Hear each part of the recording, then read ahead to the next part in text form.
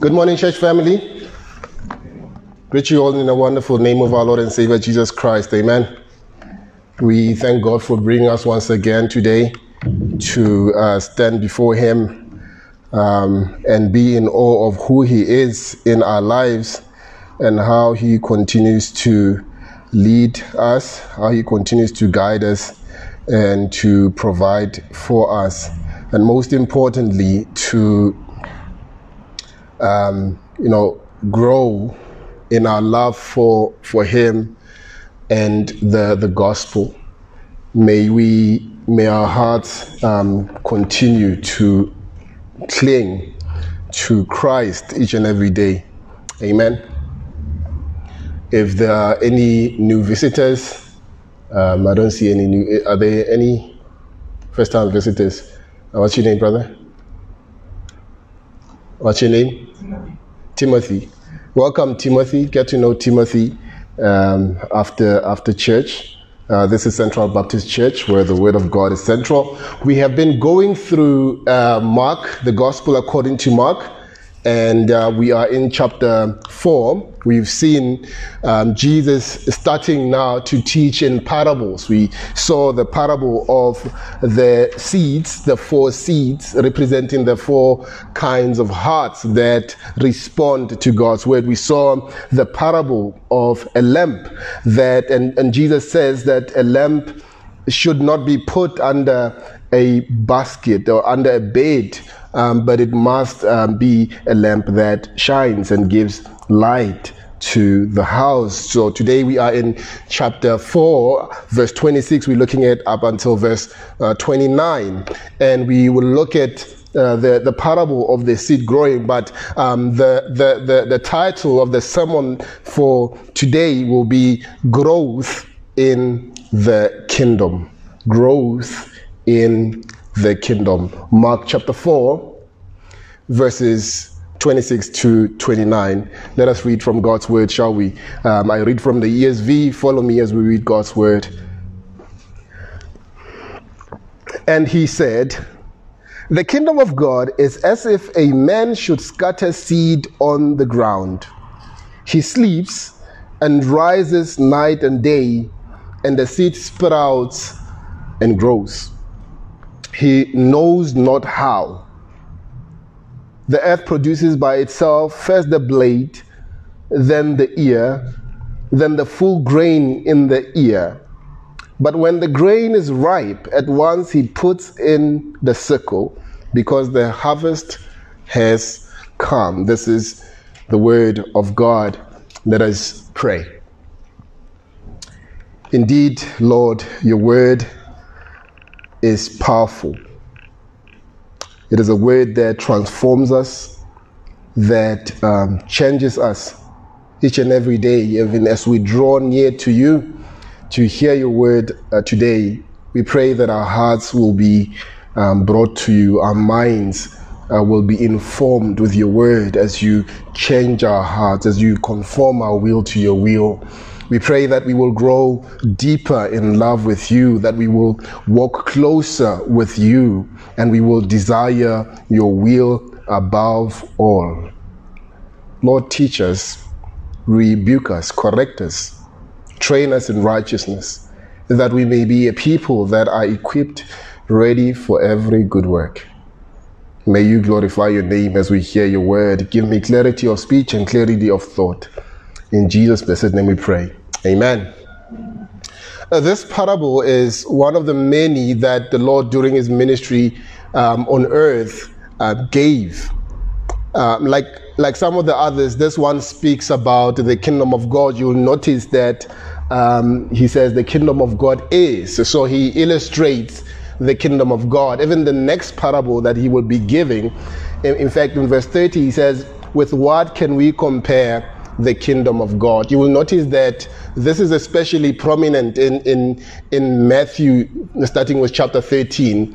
He gives various parables trying to explain in ways that we can understand, ways that are accessible to our finite minds to understand this concept of the kingdom of God. So the kingdom of God is his spiritual kingdom that is now in the world today. Every person, in other words, who is saved by grace is a citizen of that spiritual kingdom. Here, in the passage that we just read, Jesus makes it clear that he intends to grow his kingdom. In fact, when he spoke of his church to his disciples, he stated plainly that his intention was to build his church. Remember in Matthew chapter 16, verse 18, when he says to his disciples, "On this rock I will build my church." So this is the intention of Christ. Now, there is much confusion in our world about how he will do this. Some people think that we can grow the church by becoming more like the world, right? Adopting the attractional stuff in the world and using them to draw people. Others think that we have to grow the church by cutting ourselves off completely from the world. These two extremes, right? These polar extremes. You are on the extreme of you want to draw the world so you become like the world, or you want to grow the church, you completely cut yourself off of the world. I think the answer lies somewhere in the middle of those two extremes. In these verses, Jesus tells us a little bit about how he is going to grow the kingdom. And here he gives us some principles of kingdom growth, or growth in the kingdom. I want to point out those principles this morning. I want you to see that Jesus fully intends to grow his Father's kingdom upon this earth, and you can be part of what he is doing. And isn't that amazing? Isn't that a privilege to be used, as Kali likes saying, as a conduit, right? Let's look at this parable as we consider what kingdom growth looks like. In verses 26 and verse 27, we see that kingdom growth involves, first of all, a ministry. Kingdom growth involves a ministry. Verse 26 and verse 27.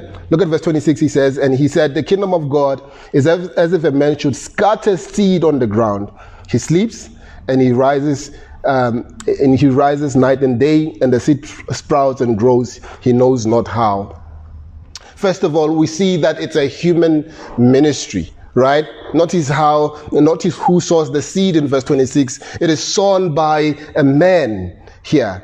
Obviously, the term here is a generic term, right? It's a generic term. Men and women are able to plant the seed, obviously, in context, right? There must be context into which these things function. For his own reasons, God has chosen to grow his kingdom through human beings, through you and me, right? God could have chosen angels to do this work. He could have created other beings, but he chose us. He saved us. Listen to this. He saved us to use us. He saved us to use us. If you think about Ephesians chapter 2 verse 10, when Paul describes this glorious thing that God has done for us by making us alive when we were dead in sins and trespasses, and by his grace that he saved us. And he goes on in chapter 2 verse 10 and he says, "For we are his workmanship, created in Christ Jesus to do good works." God works through us. He chose to work through us. Isn't that amazing?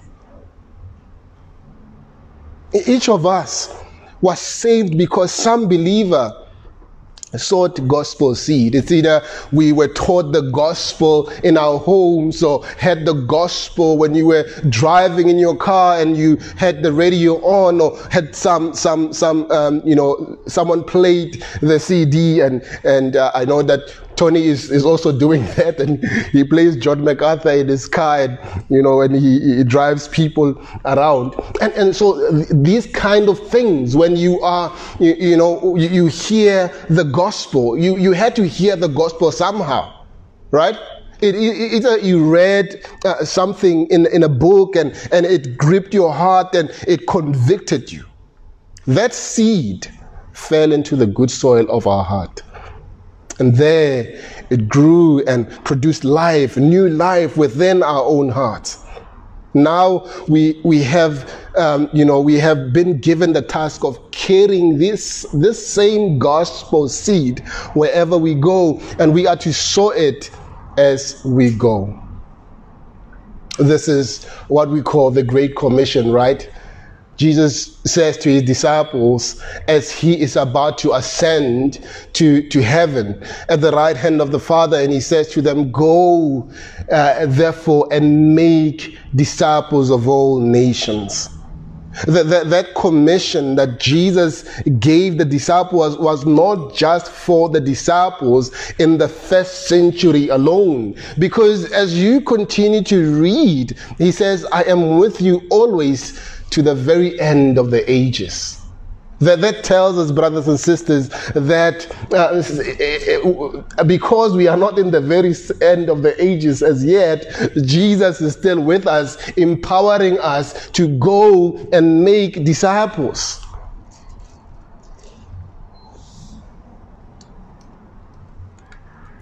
Another thing about this ministry is that it is a humbling ministry. It's a humbling ministry. After the farmer has sowed the seed, he has done all that he can. Right? He has done all that he can. He cannot bring life out of the ground. He can only sow the seed. He cannot make it grow, nor can he make it bear fruit. So he places it into the ground and waits to see what will become of the seed. That is humbling work, isn't it? The farmer is at the mercy of the seed, the soil, and the elements. Yet he is able to go about his daily routine without worry for the seed. Why? Because he knows that God has placed within the seed everything that is necessary to produce life. Therefore, even though he may not be able to make the seed grow, he can rest assured that the seed will do exactly what God has prepared for it to do. You see, the seed grows totally apart from any human agency. You see, the difference between a house, building a house, and growing a garden is that with the house, the subtle changes can be seen day by day and often hour by hour, right? With the garden, nothing can be seen, often for long periods of time. So it is with the gospel of grace. That the witness can, sow the seed, and then he must leave the results in the hands of God. You see, the gospel has power. Romans chapter 1 verse 16. I'm not ashamed of the gospel because it is the power of God for salvation to everyone who believes. It has power. God has placed within the gospel seed everything necessary to bring life out of death. And when that seed is sown into a prepared heart, you can rest easy knowing that God will produce the harvest in his time. Right? The word of God does not fall to the ground in vain. It does not fall to God's people's hearts in vain. So, we should be gripped by a desire to spread the seed of the gospel, liberally, knowing that when God brings his good seed into contact with a prepared heart, the result will be the salvation of that soul. And I ask again, isn't that amazing? Isn't that amazing to, a finite human being, weak, frail? You share the gospel, and all of a sudden, the person that you share the gospel with, the lights come on. The lights come on. And they are alive in the spirit. And you had nothing to do with bringing them to life, but you had the privilege of being involved and being used as God's instrument.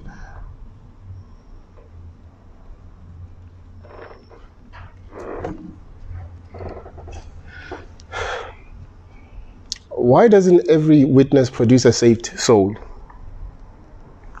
Well, remember that we read in chapter 4, verse 1 to verse 20, when we looked at the four kinds of soils, right? All the sower can do is sow the seed. The condition of the soil is not his worry. We don't go around, testing the soil. It is not our place to test the soil, to share the gospel as if we had a target market. We don't have a target market as Christians. Our target market is all that are in the world. Do you know an unbeliever? Do you know someone who's not a Christian? That is your target market.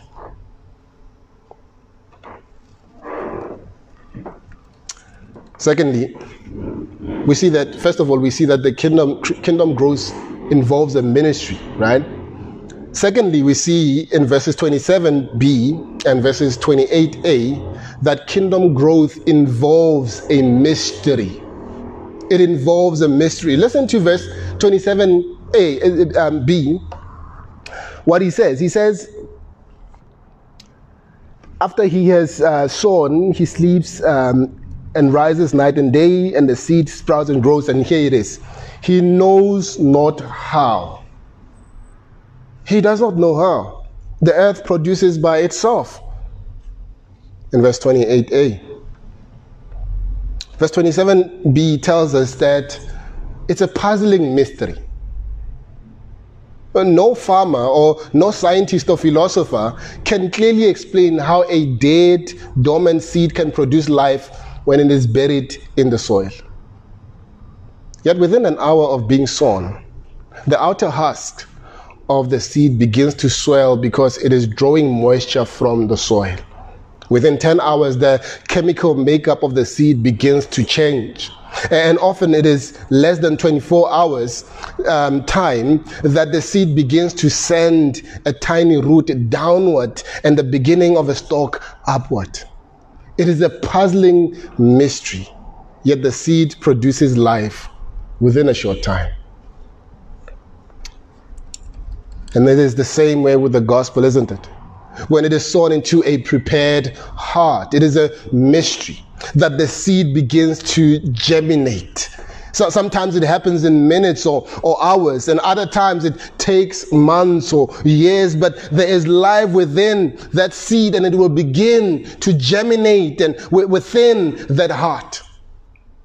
When it does, life begins to issue forth. This is the process that we call conviction, right? Remember what Jesus Christ says when he speaks to his disciples in John chapter 16, verse 7 to 11 about the Holy Spirit. He says the Holy Spirit will come to convict the world of sin, righteousness, and judgment. It is a puzzling mystery. How simply words received into the heart can bring about so profound a change in an individual.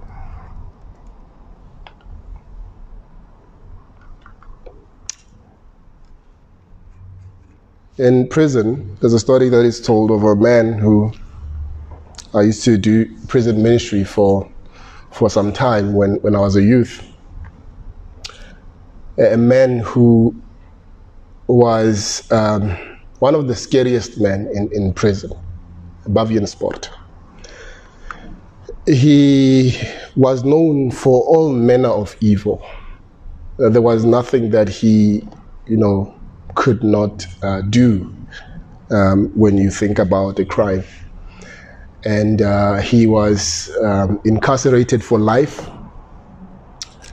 And he was tattooed all over his face, signifying all the things and his ranks. When he heard the gospel, his life completely changed. He was given a guitar and he would continue playing the guitar. Only one song. He was a one-hit wonder. And whenever he played that guitar, he would sing the song, "When I remember what the Lord has done, I will never go back anymore." His heart was struck with the gospel message and convicted. All the walls of unbelief came crashing down. And all that he could do is look at the wonderful Savior.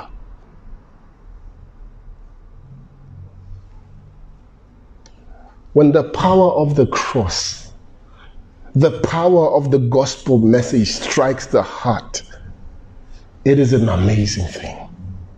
It takes a hardened man and makes him a gentle man. Not because that is his natural constitution, but because this is the gospel constitution, right? It's the gospel taking a hardened man and making him a man that belongs to God.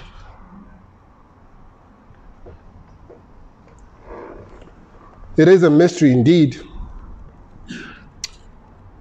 It is a puzzling mystery, a puzzling mystery. Verse 28a shows us as well that it is a private mystery. It is a private mystery. Notice the words in verse 28a, the earth produces by itself.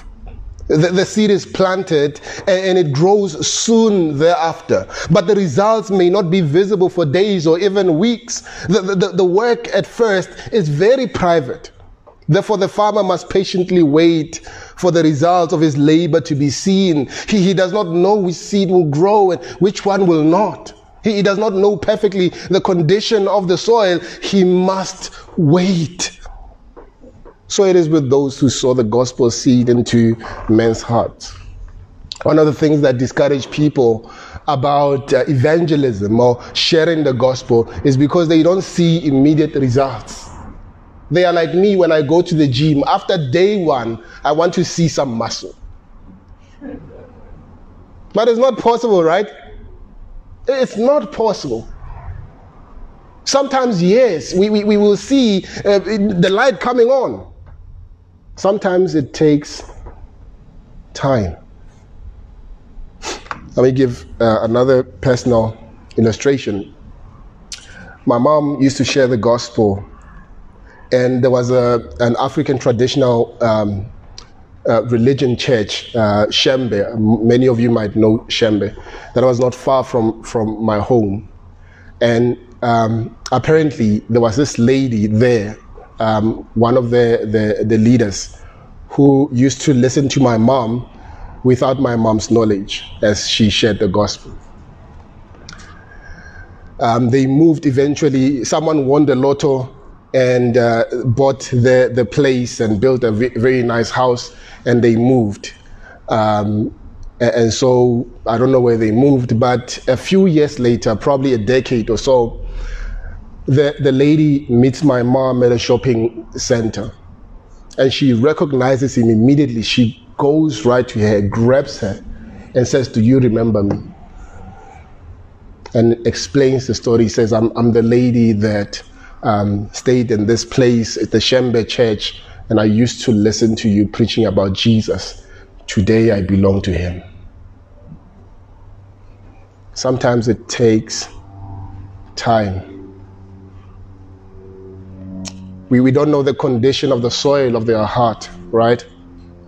We don't know which seed will grow and bear fruit and which will not. Days, weeks, months, and years may pass without our having seen any results from our labors. But such things are not our worry. God called us to sow the seed. The harvest is his responsibility. However, even when results cannot be seen, we must believe that there is power in the gospel to save the human heart. We go out there, we share with our colleagues, with our neighbors, with our families, with our loved ones. We share the gospel with the confidence that there is power in the gospel. The power is not in the fact that we in the words that come out, or in the loudness of our words. The power is in the fact that God is the one who saves. The gospel is about Him. It is not about us. That is where the power is. That's why Paul can say, things like, I'm not ashamed of the gospel. Even going to a place where he knows he will be incarcerated. Even going to a place where he knows that he might die. Only one person to hear the gospel, that's enough. Heaven rejoices when a sinner repents, doesn't it? Imagine if we all went out and sinners came to Christ.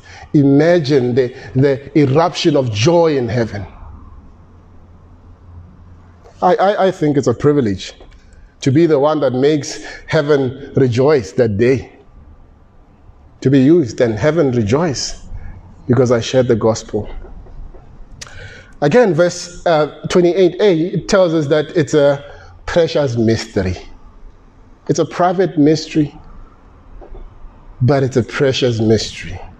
The verse gives the promise that the earth produces, or as the King James puts it, the earth brings forth fruit. The farmer may not see it, but that changes nothing. Even when he cannot see what is taking place, he understands that the seed is growing and changing, and that the plant and the fruit will come. When we sow the gospel, we must know that God is working even when we cannot see the proof of that work.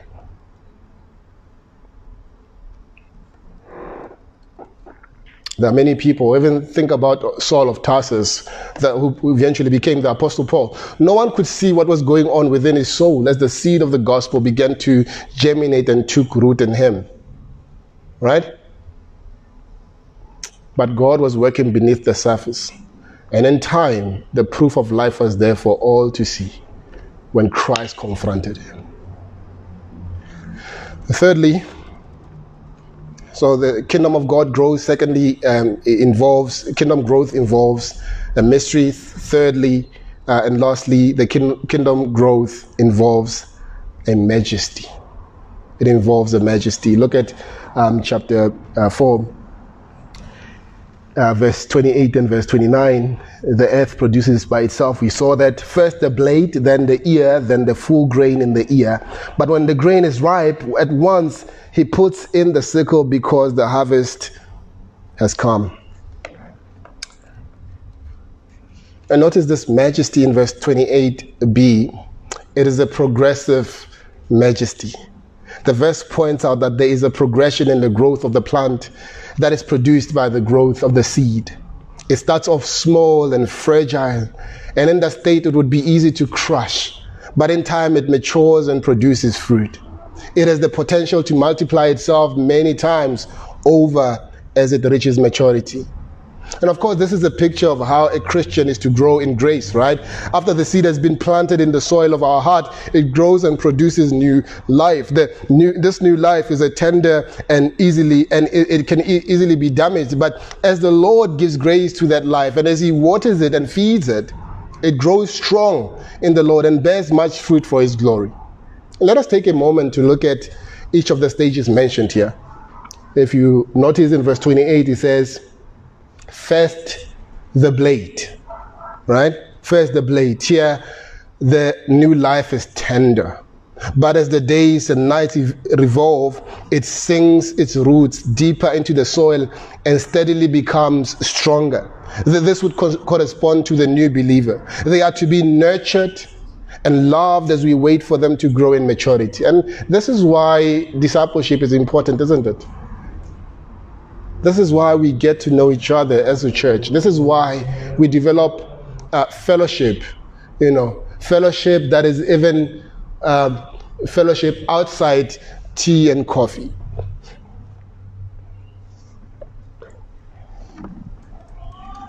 Secondly, as you notice, he says first the blade, then the ear.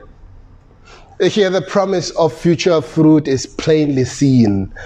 Still, there is much growing to do. This speaks of the middle stages of the Christian life. The believer is stronger and shows the promise of a fruitful future.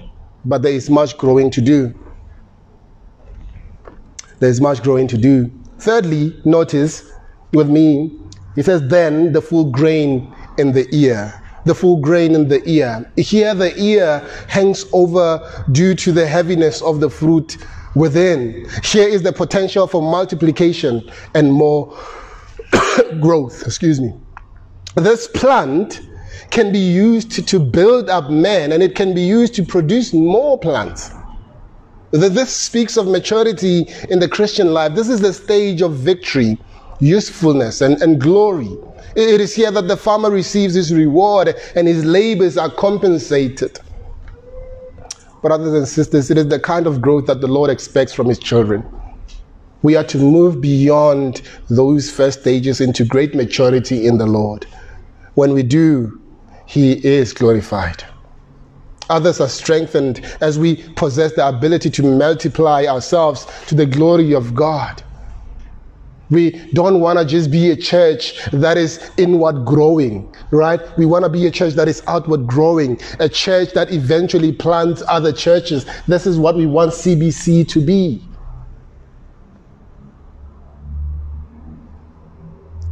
We want our growth to be seen in each and every one. We want our growth and, the potential of gospel growth here in Rustenburg, in Northwest, and in other parts of Northwest, where we see churches that are biblical, churches that are strong. But it starts with you, brothers.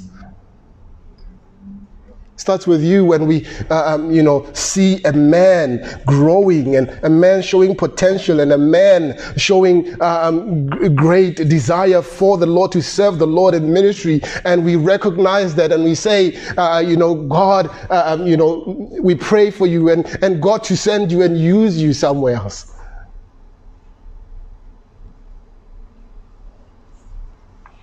I feel like I left the sermon, but I think this is very important. We want to see growth. We want to see strong families. We want to see children being raised in the ways of the Lord. It starts with taking the Word of God seriously. It starts with taking fellowship seriously.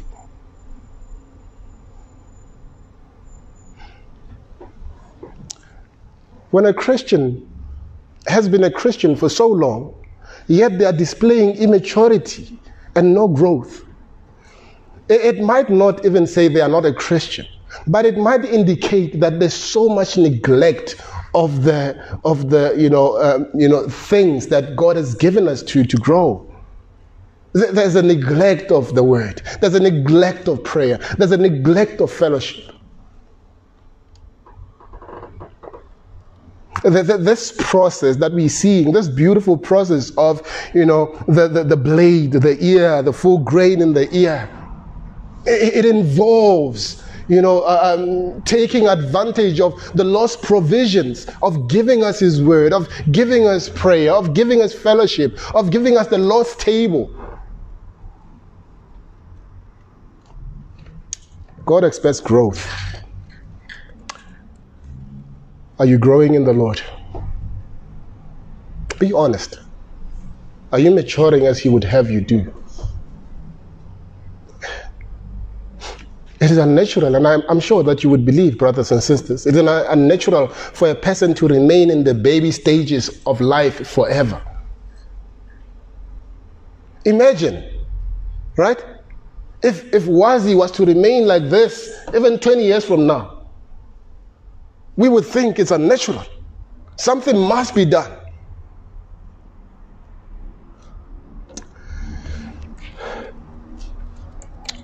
Lastly, it is a profitable majesty.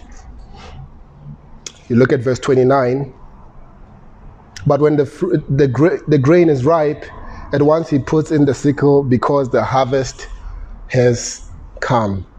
When the fruit is formed and the first time for harvest has come, the farmer receives a return on his investment and receives the glory for the things that have been achieved. See, when a person is saved and lives his life to the fullest for God's glory, when he reaches his true potential for Jesus, it honors the Lord and it accomplishes what he intended all along. And moreover, let me say, brothers and sisters, it rejoices your heart. It rejoices your heart when you see someone that you share the gospel with growing and eventually serving the Lord in the areas where they are gifted. It rejoices your heart. Isn't that what Paul, displayed in writing letters to the churches? That he would rejoice at hearing of their growth, their growing in love, in faith, and in hope in the Lord.